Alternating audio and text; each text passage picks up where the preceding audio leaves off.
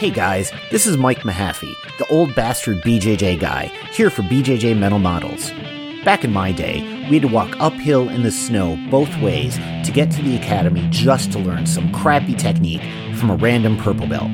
You kids have it so easy because now you can just subscribe to BJJ Mental Models Premium and get tons of great audio courses to learn new techniques, enhance your mindset, and entertain yourself. You can even get personalized rolling reviews from some of your favorite BJJ Mental Models coaches, including me. It's like having your own seminar, you spoiled little whippersnappers. So what are you waiting for? Subscribe to BJJ Mental Models Premium right now, get off my lawn, and go train.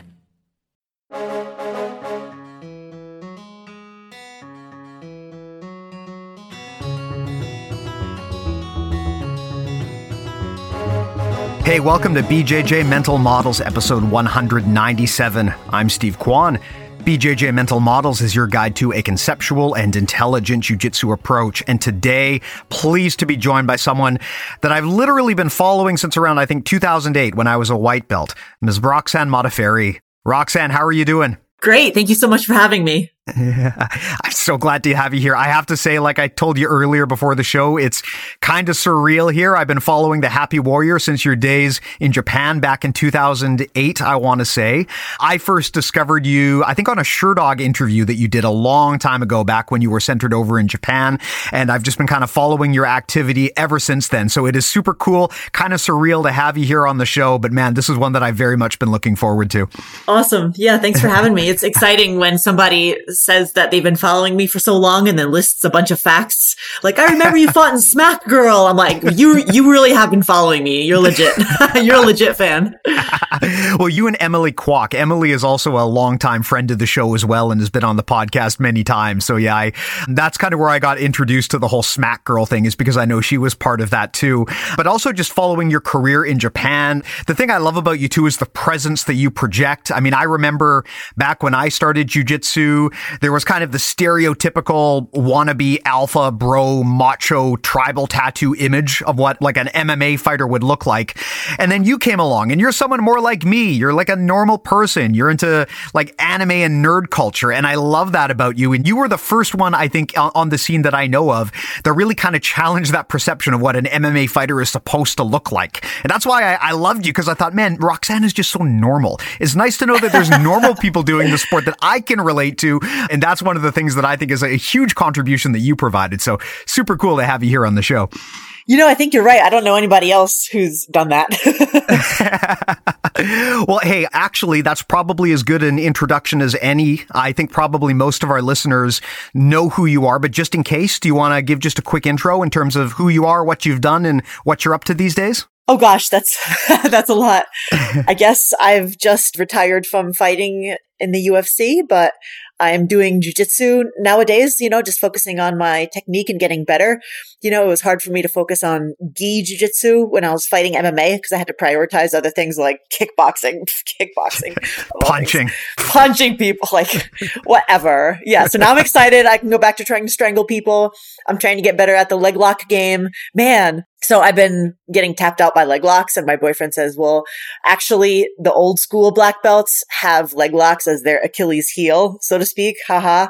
Because, we weren't really supposed to get into them until we got like to be a brown belt or whatever. But now these young people are doing leg locks. Like one of my former students is doing leg locks. I'm like, you're like 13, but I don't know. I have like feelings about it, but regardless, I'm really trying to get better at those so I can hang in the competitions nowadays. Oh man, yeah, I can relate for sure. I definitely remember my first exposure to expert leg lockers, and it was a bit of a shock to me because I would be sparring against people who were, they would be blue belts, but they just had this weapon in their arsenal that I was not equipped to defend. And if you're good at leg locks and you're sparring against someone who's not, it's like a cheat code. I mean, if you don't know how to shut that down, it doesn't matter how experienced they are. It is like a cheat code that just lets them get in there. So it took a while for me to shore that up. And I am far from a leg lock expert, but I have at least gotten marginally competent at not letting other people leg lock me, which I guess is a good start.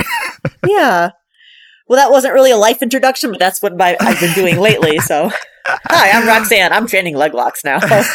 But yeah, I'm also teaching jiu-jitsu at Tribe Martial Arts and Fitness. I just finished my third book and trying to find a job.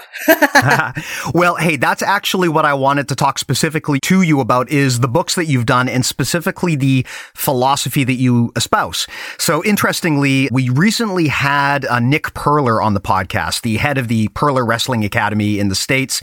And he was going on and on about how he just discovered the Happy Warrior philosophy and he thought this was the greatest thing ever. And I thought, man, I got to put a footnote on that one because Roxanne Modafferi is literally the Happy Warrior. If there's anyone who's going to be able to talk about that, it's going to be Roxanne.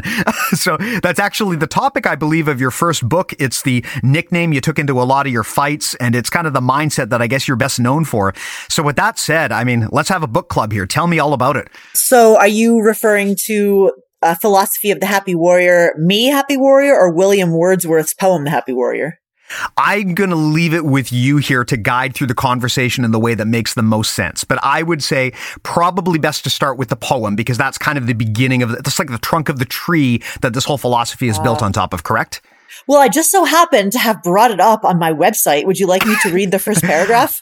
I would love it if you could read the first paragraph. Okay. The title is called The Character of the Happy Warrior by English poet William Wordsworth.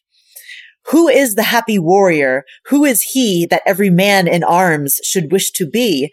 It is the generous spirit who, when brought among the tasks of real life, hath wrought upon the plan that pleased his boyish thought, whose high endeavors are an inward light that makes the path before him always bright, who, with a natural instinct to discern what knowledge can perform, is diligent to learn, abides by this resolve and stops not there, but makes his moral being his prime care. That's pretty sweet. A little complicated, but it seems like I actually didn't know this poem existed until a bunch of fans told me about it. Oh, interesting. My nickname was actually given to me by a fan on MySpace. Rest in peace, MySpace. Oh, wow. Talk about being an OG in the MMA space. Yeah. And then, later on, someone said, yeah, you're just like the poem. And I'm like, what poem? So I looked it up. So yeah, I didn't even realize, but I wonder if that fan actually knew the poem or if they just made up the nickname off the top of their head. I wish I could thank them. I don't remember who it was. Well, hey, I got to ask then on that topic, what does that mean to you? What does that poem mean to you? And how does that jive into your life philosophy? It kind of sounds like you arrived at this thing independent of the history here, but I'd love to know what the idea of being a happy warrior means to you as someone who has had success at the, at the highest levels in MMA, someone who's a jiu-jitsu black belt, an OG MMA fighter. What does that mindset mean to you? And how have you applied that on the ground when you go into these high pressure scenarios?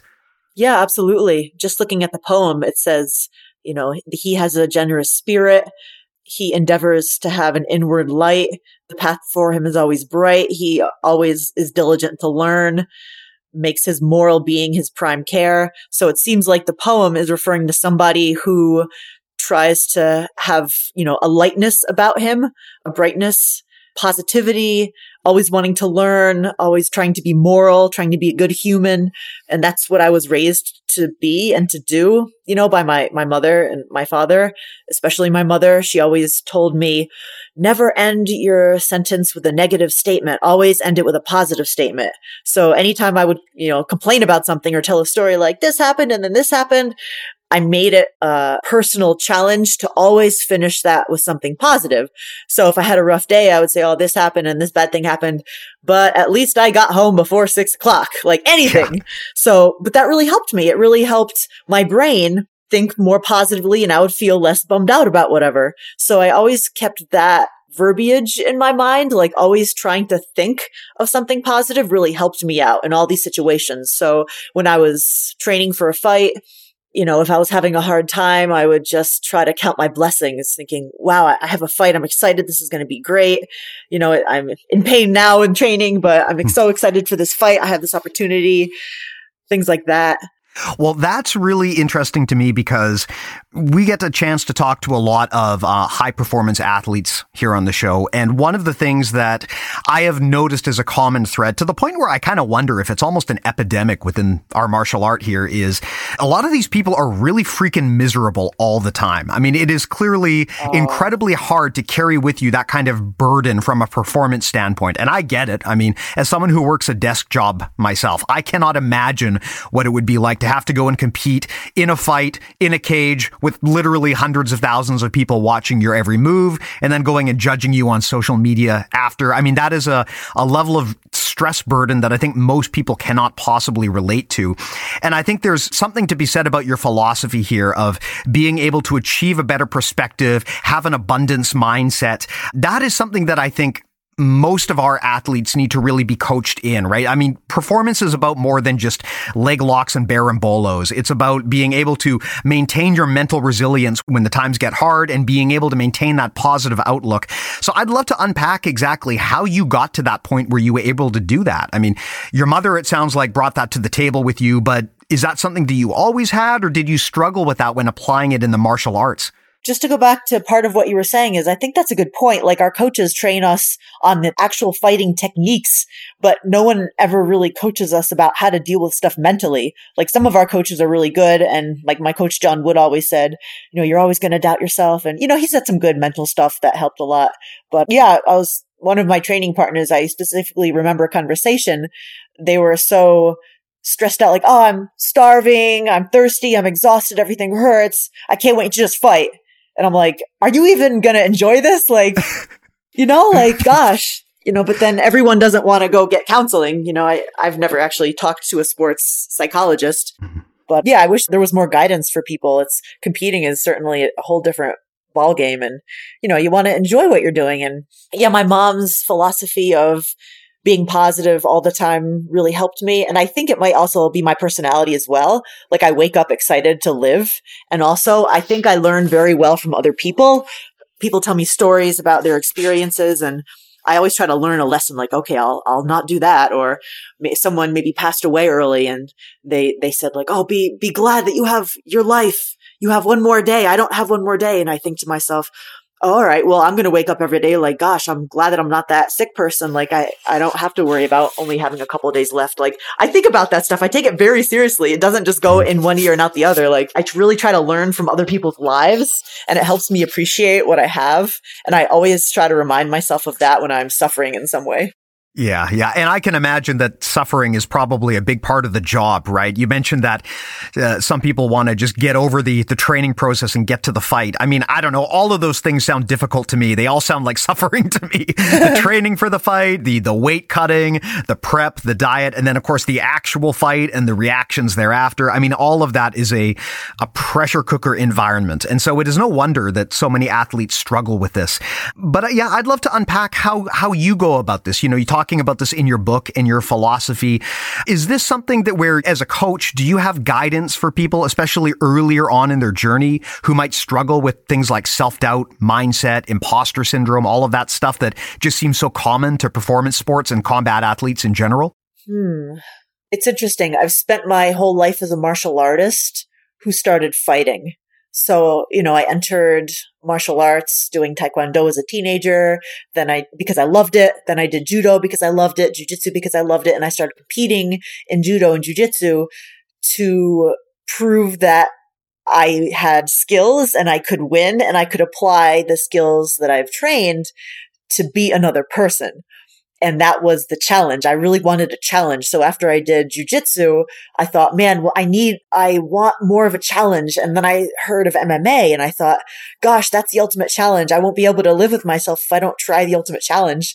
So I kind of went to it in that way. So then suddenly in like middle of the year 2000 something, people started calling us athletes instead of fighters. So I remember Shannon Knapp was referring to her Invicta athletes. She said, oh, my athletes, blah, blah, blah. And I was like, I'm an athlete? What? So I didn't really think of myself like that. And I didn't really think of any of those things you just mentioned. So, because I wasn't training to be a professional athlete in my mind, I was just training and okay. And then I had to start conditioning to get stronger, but that was just because I had my goal in mind. So I never really considered those things that you just talked about. I feel like I'm almost not qualified to talk about them, but I'm actually the most qualified. You know, I've never studied any psychology, but I have my own way of dealing with it. Well, that's actually perhaps the most useful information here, because the challenge that a lot of jiu-jitsu athletes I know have is they feel that it's hard to relate with being a high-level jiu-jitsu athlete because there are just so few of them. And sometimes someone who has done it before is the best person to actually provide that advice, because if nothing else, they're a role model, right? They're an example of how it can be done, and they're proof that it can be done. So that is something that I know a lot of people struggle with in terms of things like tournament jitters or just general depression, the feeling that you're not good enough. Yeah. I get a lot of athletes who I know for a fact are in the top 1% in the world, but they still feel like they're not good enough, and just there's never that point where they become happy with their results. And I just wonder, is that something you ever struggled with, where you were just beating yourself up and you found a way to get to back to the positive? Steve, I still struggle with that, you know, especially now I'm on a massive losing streak. It really sucks, and it's really hard on my self-esteem. I feel like such a loser. I haven't won a fight, grappling, or MMA in 2 years. It's really, really hard. So I just tell myself, regardless of the win or loss, the way I mentally approach competitions is that I enjoy training, and I've trained these techniques, and I want to challenge myself to see if I can do these techniques and training. So the way I deal with fight jitters is I try not to focus on the big picture. I try not to focus on that I'm in an arena. Oh, there's cameras. Oh, there's people. Oh, my coaches, I'm going to let them down. Like, I try not to think about any of that. All I try to think about is, okay, get my grips, do the takedown, establish position. If she does that, I'm going to do this. Like, I really just try to focus on the game and try not to let the stressors enter my mind. I just keep repeating to myself, like in the back room in the UFC when they said, okay, Roxanne, you're up. Oh my gosh, it's like the worst. I'm like, so when I line up and my coaches are behind me, they're holding the bucket and, you know, they're like massaging my shoulders. I'm like, okay, I'm going to go out there. I'm going to touch gloves. She's going to punch me. I'm going to do 1-2 slip. I just keep reminding myself of what I'm going to do. And if I fill my brain with technique, I don't feel as nervous about the situation. You know what I mean? Yeah, I know exactly what you mean. It's interesting because a while ago we had judo Olympian Travis Stevens on the podcast, and he was talking about how he manages anxiety and jitters, and he went to a performance coach who gave him some advice. And that advice is very similar to what you suggested. Oh, really? Tell me. Yeah. So he talked about technique visualization and just visualization in general. And I always thought that when you're talking about visualization, you're talking about close your eyes and imagine yourself on top of the podium, you know, and getting surrounded by like flowers and, you know, groupies and stuff like that. But what apparently Travis had suggested is when visualizing, instead of visualizing the result, visualize the stimulus that is likely to give you anxiety.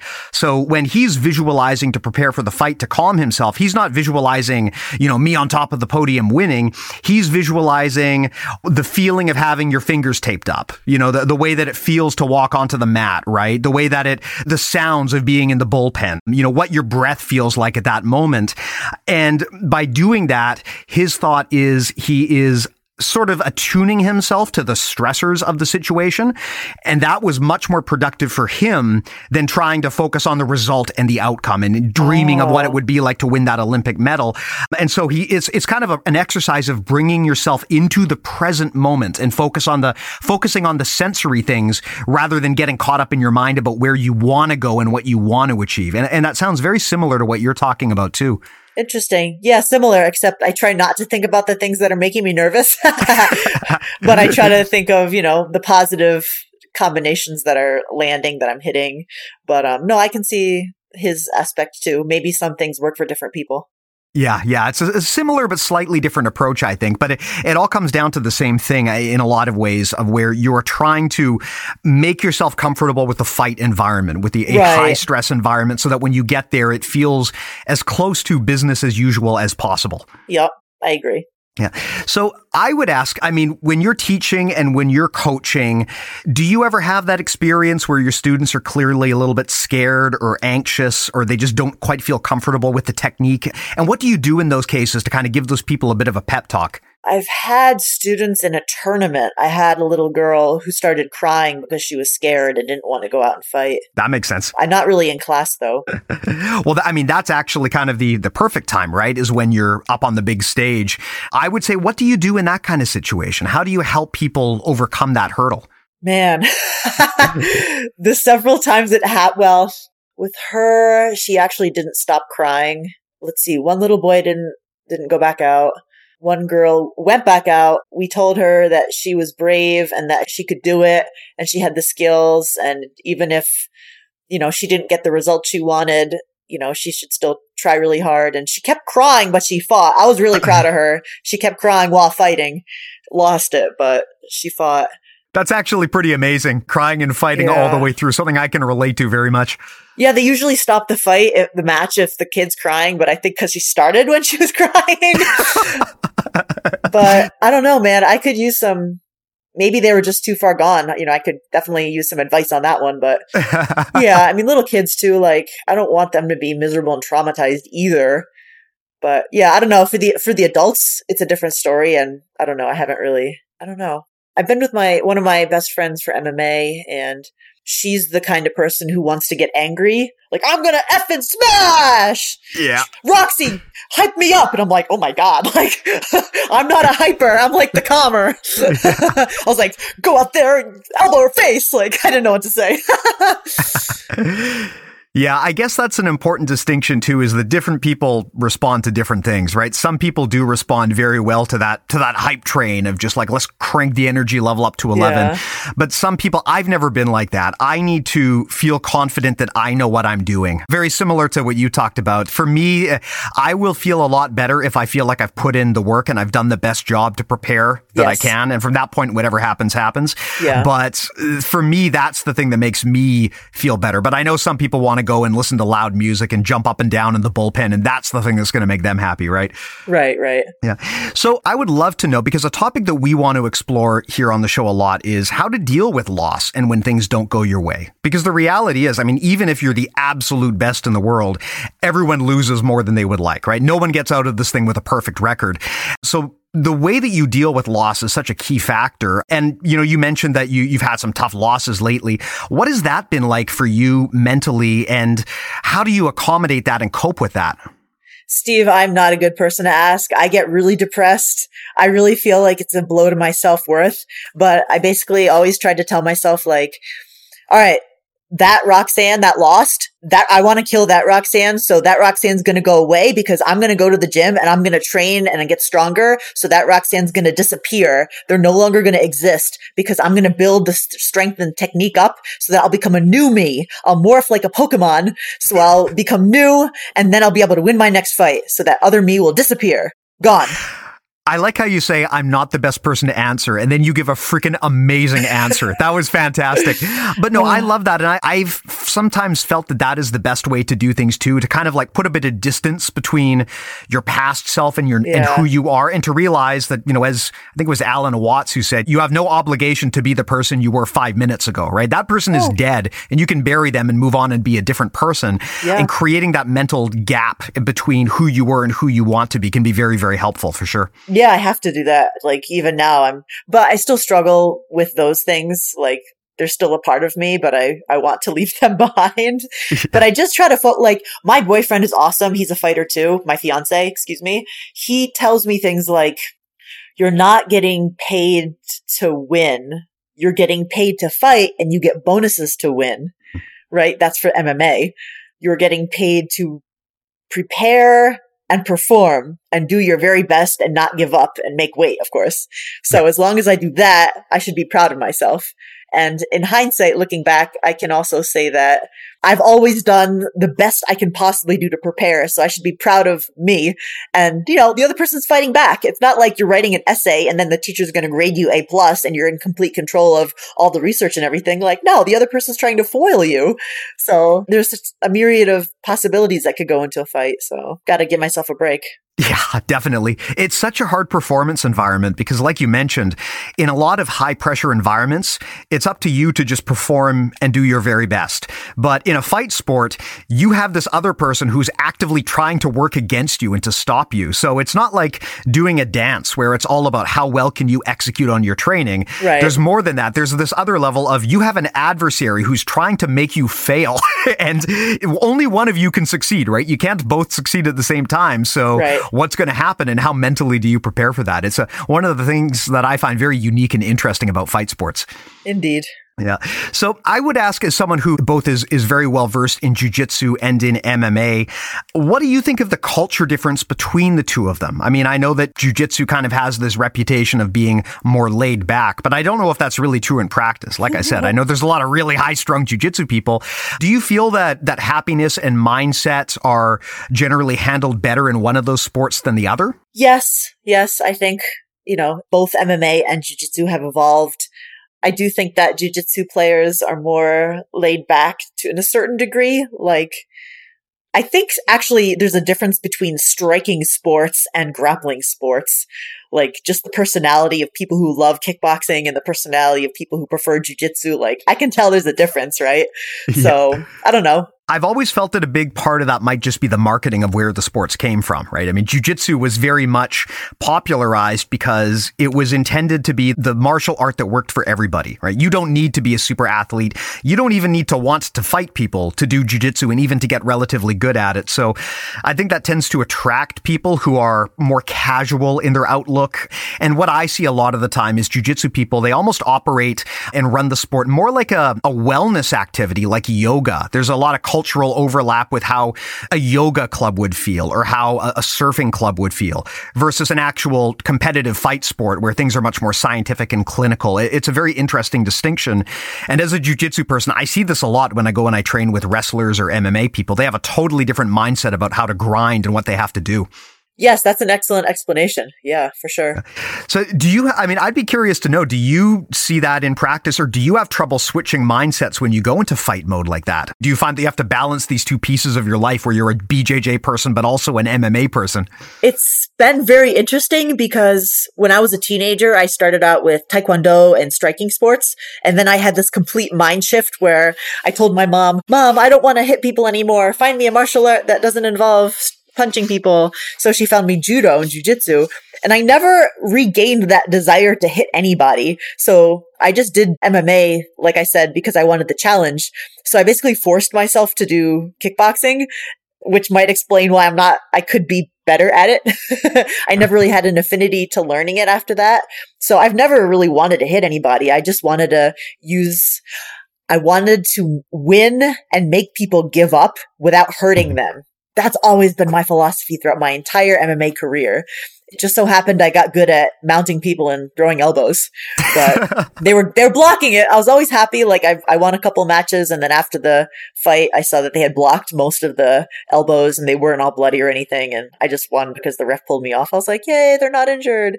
But yeah, I often, especially later in my career, I struggled going to practice because I felt like some of my other female teammates just wanted to fight me in the gym. And I just wanted to do the moves. I just wanted to get a little resistance on the techniques I was training. I didn't want to have like a battle like in the gym. So I struggled with that because my mindset was different than the other MMA fighters. So yeah, it was hard. That is something that I have always found interesting is that, yes, there are MMA fighters they want to go in there and inflict violence, but there are also a lot of MMA fighters who quite notably hate the act of fighting. They do it because they love the martial arts or the training or they want to achieve the accomplishment, but the actual act of hurting someone is something that they just absolutely despise. Oh, really? There are more MMA fighters like that? Well, I remember Demian Maia giving a big speech about this and how his objective, I can't remember. Oh, yeah. It might have been after the Chael fight. I don't remember what it was, but he said that his goal is to go in there and win without hurting his opponent or something to that effect. Oh, yes, I remember that. That's why I started being a fan of Demian Maia after that. I was like, I love this guy. His philosophy is the same as mine. Yeah, me too. And I find that to be one of the most interesting things about the whole happy warrior mindset is, man, that's got to be a hard thing to balance because on one hand, you want to be happy, you want to be peaceful, But on the other hand, your job is to go in there and punch some poor schmuck in the face until they give up or get knocked out, right? So it's like you have to be almost two different people living in the same headspace at the same time. Yeah, but it's kind of like if you get backed into a corner and someone's going to try to murder you and you grab their knife, you're going to probably stab them to save your life. That's like kind of the same mentality I have. Like, all right, I got to do this thing. Let's get it over with, sort of thing. Yeah. Well, that actually is an interesting approach to kind of make it like clinical, where I'm not doing this because I want to. I'm doing this because I have to. It's a survival thing. I do have a follow-up on that, actually. A common problem that a lot of hobbyists and casual people, myself included, have with jiu-jitsu is hesitation in pulling the trigger. This comes up a lot. One of the most common questions people submit to the podcast is like, Steve, I'm having trouble pulling the trigger when I'm training. I hesitate, I wait, I don't have confidence in trying to do the move that I can. And I wonder if that's an example of these two sides of the personality where, I mean, for some people, maybe it comes naturally, or maybe they've trained themselves to go into fight mode and kill mode. But for some people, they really struggle to do it. And I'd love to know, is there a way to switch between those two aspects of yourself, to control that? Or what do you do if that kind of thing just doesn't come naturally to you? Oh gosh, I've never experienced that, so I'm not really sure. I think I've just watched so many like anime fighting shows that I just say like, all right, now's the time. And I power up and the ki energy flies off of my hair and I just go like. Well, I mean, that is actually an interesting, almost borderline visualization method that you're describing there, right? It's kind of like a pre-fight ritual to hype yourself up, it sounds like. Heck yeah. Now, I'd love to know, is that something that you actually consciously, deliberately do when you're going into a fight? Do you like try to go into like anime over 9,000 mode in your own head? Yeah, I do. But especially when I'm having a hard time, like if I keep getting hit and I'm not being successful, I just bite down on my mouthpiece and I used to think visually about my favorite characters like Naruto or Goku, who really didn't have an option. They had just had to keep fighting. Now I don't even have to visualize it anymore. It just became such a big part of me. You know, I almost feel silly saying it, but they're really a big inspiration just to see heroes like just bite down and go. Like you can't hesitate. You just have to go. So I think I trained that into myself. Yeah, I think the common thread that I'm hearing here from a lot of what you're saying is you try to come up with ways to make things just an objective part of the job. So yes. You're not spending your time getting your head space into it, but it's more just, look, this is clinical. We have to do this because we have to do this. We've done the work. Let's focus on just doing it and separate yourselves from the emotion and the what ifs. And that's got to be a hard thing to do, though, when you got so many people watching you, right? Yeah, I guess so. You know, I try to have less mental clutter. I remember a couple times where I had thoughts going around in my head, and I remember losing those fights, and I just was thinking to myself, oh no, I'm on bottom. Oh no, she's doing this. Oh, my knee is hurting. But then those are the fights I lost, as opposed to like, if I shut myself up, like, okay, stop thinking. Just look. And like I had quiet in my brain. Those were the best fights. Like I didn't think about anything. I didn't worry about anything. I just shut myself up mentally. Yeah. And it's so hard to get to that state, right? I mean, even in a low stress environment, actually, it might even be harder to do in a low stress environment where you are trying to pull yourself into the present moment, but your brain is trying to run at 100 miles an hour doing different things. Yes. I'd be curious to know, Roxanne, do you try things like meditation or any kinds of exercises to calm the mind? Or is it basically just watching anime whenever you're not training?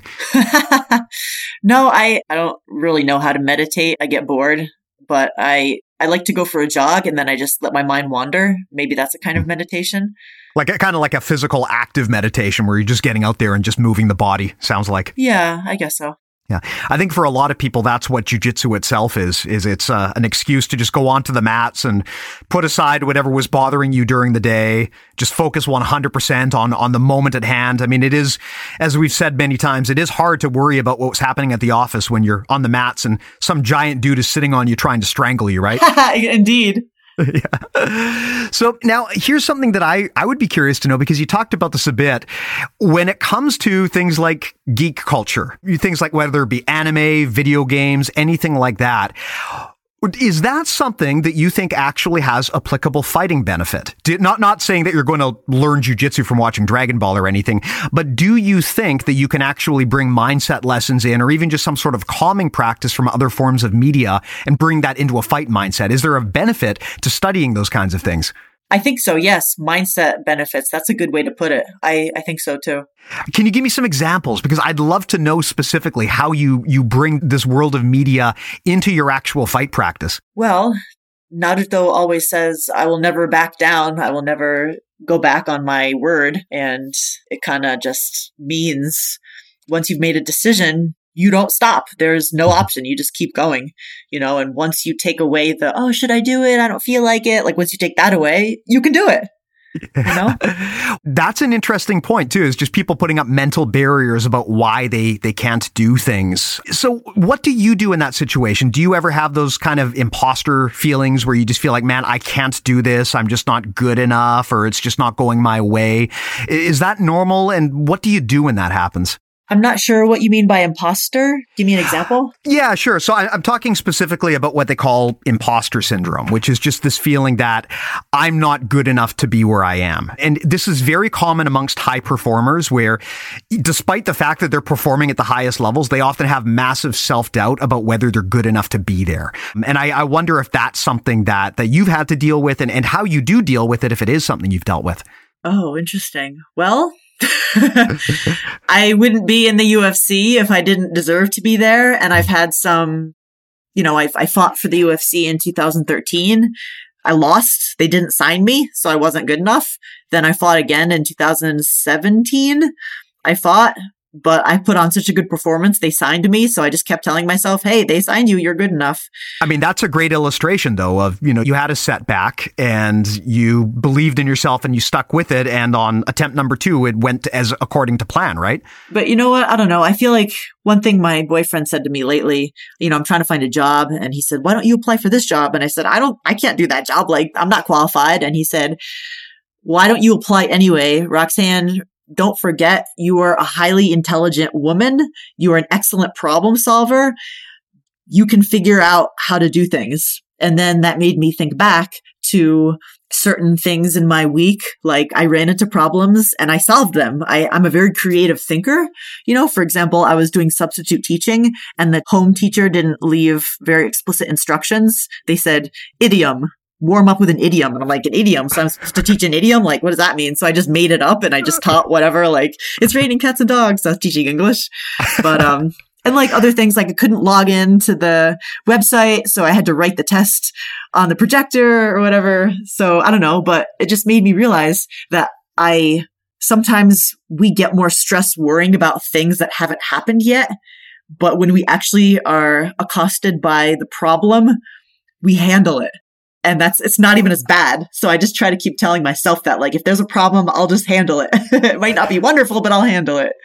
Yeah, it's. I saw someone post something about this recently on some social media site, and they were talking about how, most of the worst things that are ever going to happen in your life, they're only going to happen in your head, right? Most of the worst moments of your life are just completely going to be in your mind because you're worrying about what ifs that will never actually come to pass. Indeed. Yeah, and you bring up some good examples there of just learning on the fly. I remember again you talking about this when I first started learning about you. I believe you were an English teacher in Japan, correct? Am I remembering that right? Correct.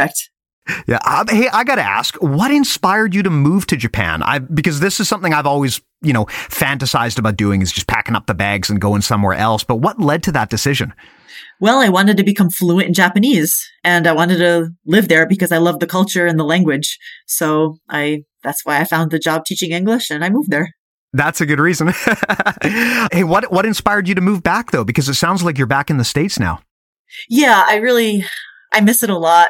I wish I could have made more of a life there, but I got the opportunity to fight on The Ultimate Fighter, and that was my dream. So I decided to quit my job and move back for the chance to be on The Ultimate Fighter.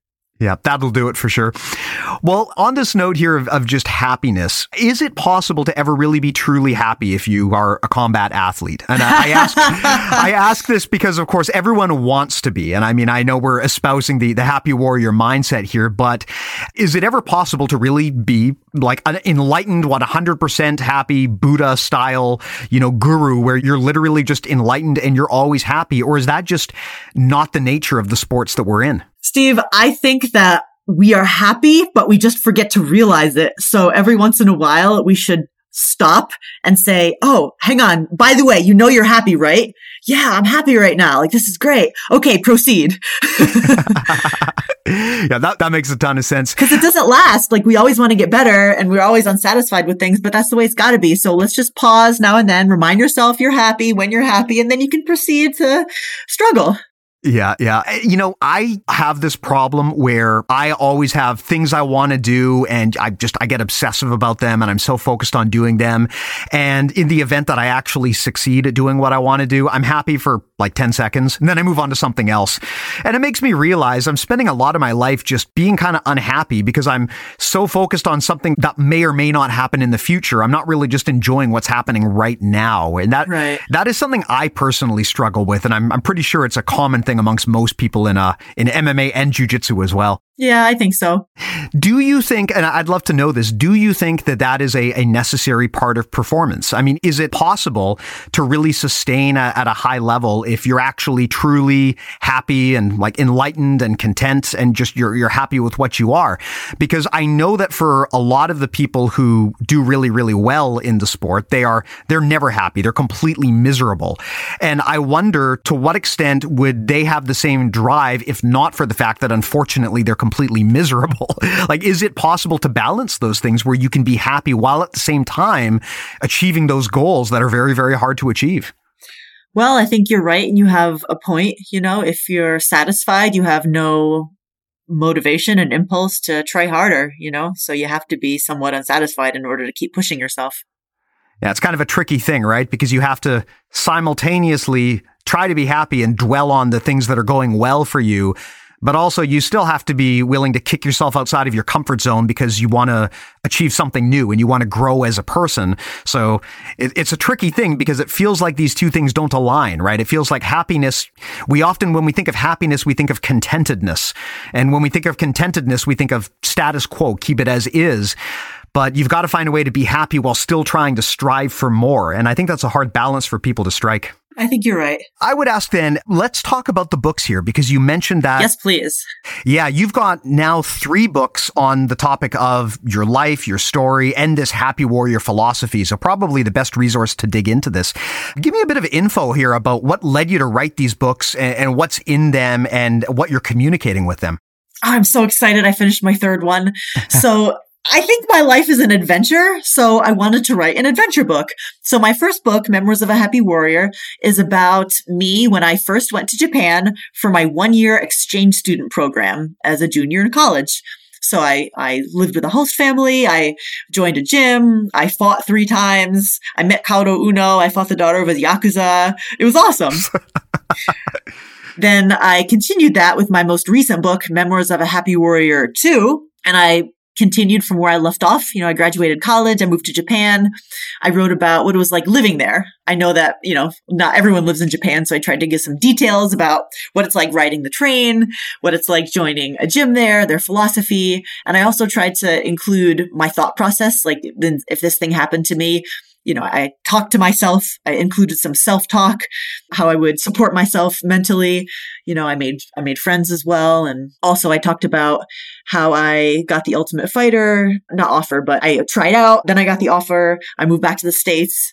After that, I wrote about how I fought in Invicta, just all these things. I basically outlined my entire career and some key fights in my career in my 3rd book. So, and it pretty much finishes in February of this year when I retired from fighting. Nice. Hey, if I can ask, what was the inspiration for retiring? Just felt like you'd done everything you wanted to do or just past that phase in your life? I'd love to know what led to that. A couple of things. One thing was that I started being affected by blows to the head. Oh. So like I mentioned, I felt like some girls in the gym were trying to fight me, and then I would leave the gym with headaches, and I know that's not good. And I've had concussion problems before where like somebody just kept hitting me so hard and I'm like, hey man, can you lighten up? And they wouldn't. They did for like a minute and then they went back if I hit them. It's like, why do you have this ego? Like, I don't need to hit you hard. Like, so then I was like, man, this sucks. And I had to like try to find different training partners. And I thought, man, this, like, my dad was always on my case about getting CTE. So I'm just going to have another fight out my contract and then retire. Also, I just felt like I wasn't able to I felt like people were passing me in the race. I always felt like MMA is a race. How much better and stronger can you get than your opponents? You know, and I felt like I was going to be passed by the young athletes, the 20-year-olds who are coming up, you know. Yeah, well, I think it's really good that you timed that probably just right because, man, CTE is no joke, right? I mean, if you're at the point now where you're worried about your health, putting the brakes on it is probably the most sensible thing. And I agree with you 100% about this whole ego thing. You know, they told me since I was a white belt that jiu-jitsu kills the ego, but that has not been my experience. There are a lot of jacked up egomaniacal dudes in the gym who aren't always the safest training partners. And so that is an interesting thing where I feel like sometimes maybe the reason why it can be dangerous, especially in an MMA gym like you described, is just because there are those egos running rampant and people don't have them clamped down yet or under control. Right. I wonder if there was some reason behind that, if they just didn't get beat up enough, or if there are just so many people now that more people are sticking with it, whereas they might have quit before. I don't know what the reason is. Yeah, I mean, it could also be a name thing, right? I mean, if someone is new and maybe they're especially new to the sport and they're in there sparring with someone famous, maybe they're just not at the maturity state yet where they can control themselves because it's so exciting. We talked to Karl Pravik, the Silver Fox, really well-known black belt under Renzo Gracie.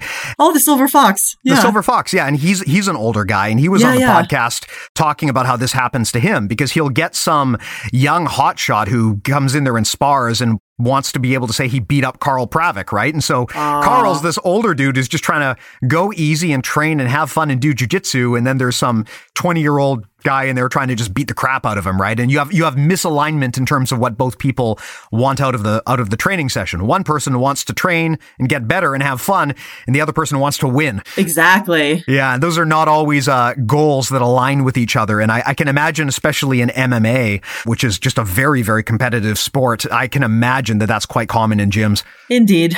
Yeah.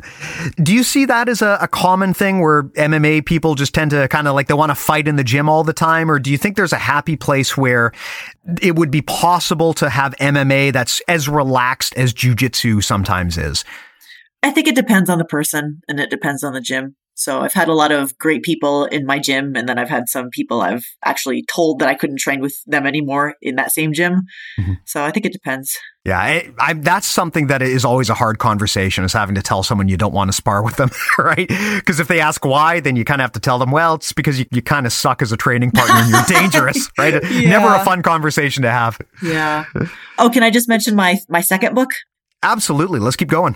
It's called How to Be Positive: Mental Training by the Happy Warrior. And it is a workbook. So I made it so that you can actually write in the book if you so desire. And I have 10 different mindsets that I use. And then I explain my own examples. Mm-hmm. And then I give example questions to the reader so they can put what they would do. So for example, chapter 15 is don't reinforce the negativity, smile and carry on. So I give an example about how my phone is malfunctioning, and I screamed, I hate this phone. I screamed. And then my mom said, don't say hate. And I say, why not? And she said, you're just reinforcing the negativity, because that's my mom. So then, for example, an example would be, I bought a new flavor of tea that turned out to be delicious. Unfortunately, I didn't realize that it had a lot of caffeine and I had trouble sleeping that night. The negative statement would be, that stupid tea kept me from falling asleep. And then the positive would be blank.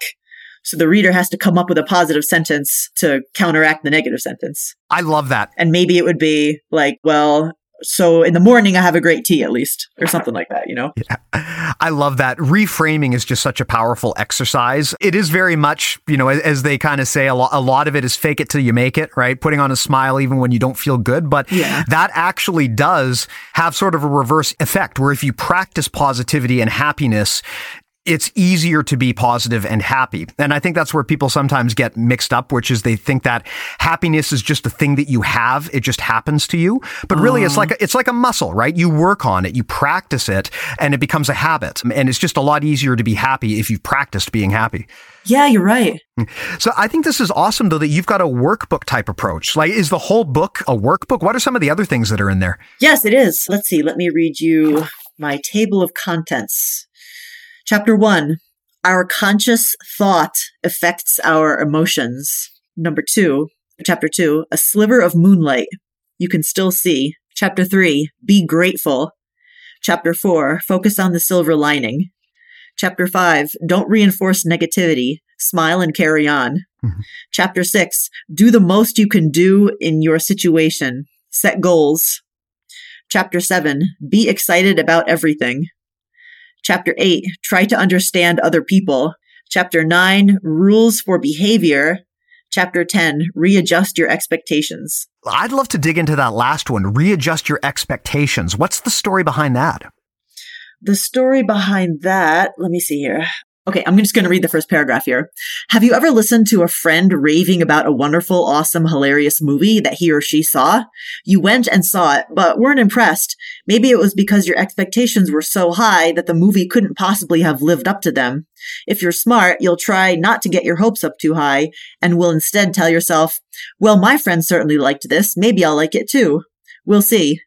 If you make a mental effort to lower the level of intensity of your expectations, they will be easier to meet and you may not be disappointed. Expectations tint your perception bubble and affect how you interpret reality. That's a really, really interesting statement. And I think you're onto something there. There's so much of people out there just expecting that everything's going to be perfect 100% of the time, and they're getting pissed off if it's not. And people are just generally not really happy with incremental gains. I mean, jiu-jitsu is a great example of this. You know, white belts are always upset because they're not able to go in there and hang competitively with the purple and brown belts. But man, you should expect that. Of course, you're not going to be able to hang competitively with someone who's been training for 8 years when you've only been training for 2 months. It's about, right. Yeah, you got to reframe your expectations. Yeah, that's it. Another example is, if you don't mind, I was going on a trip and I came across a cheap local motel that had non-smoking rooms available for $150. This is like a last minute trip I took. When I got there, it was so tiny, only enough space for 2 beds, a bureau, and not many amenities. I told myself, I could be driving far away right now, but this is awesome. I'm really close. It's non-smoking, so I won't gag to death in my sleep. The price is better than like $300. I don't need a fancy exercise room. I just need a cheap bed, so this is perfect.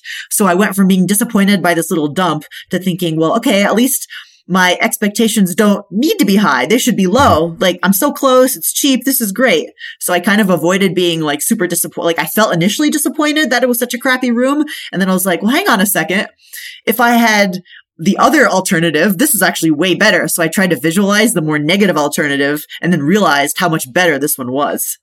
Yeah, it's all about relativity, right? Happiness is not so much about where you are, but it's about where you are relative to where you want to be. Yes. So it's actually pretty easy to be happy if you can control that relative aspect of where you want to be. That's not to say that you need to have low expectations, but it's that you need to be reasonable and be grateful for what you do have, right? Yes.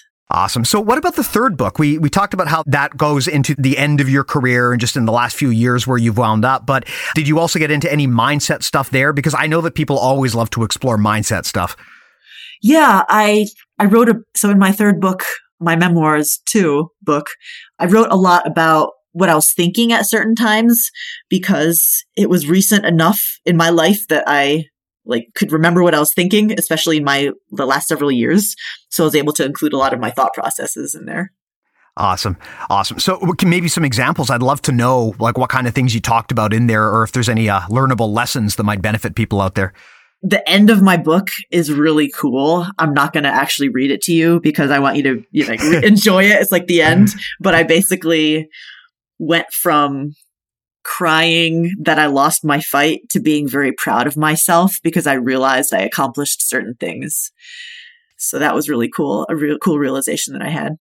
Yeah, it's interesting. Even some of the best athletes that I know, they talk quite openly about just the train of emotions that go through you when you're competing, right? The ups and the downs and the ups and the downs. And everyone I know talks about these kind of like massive emotional swings where one day you're crying and then 10 minutes later you're just in the best mood of your life. And yeah, I mean, again, so much of that is just the mental framing in your own head, right? Yeah, I think so.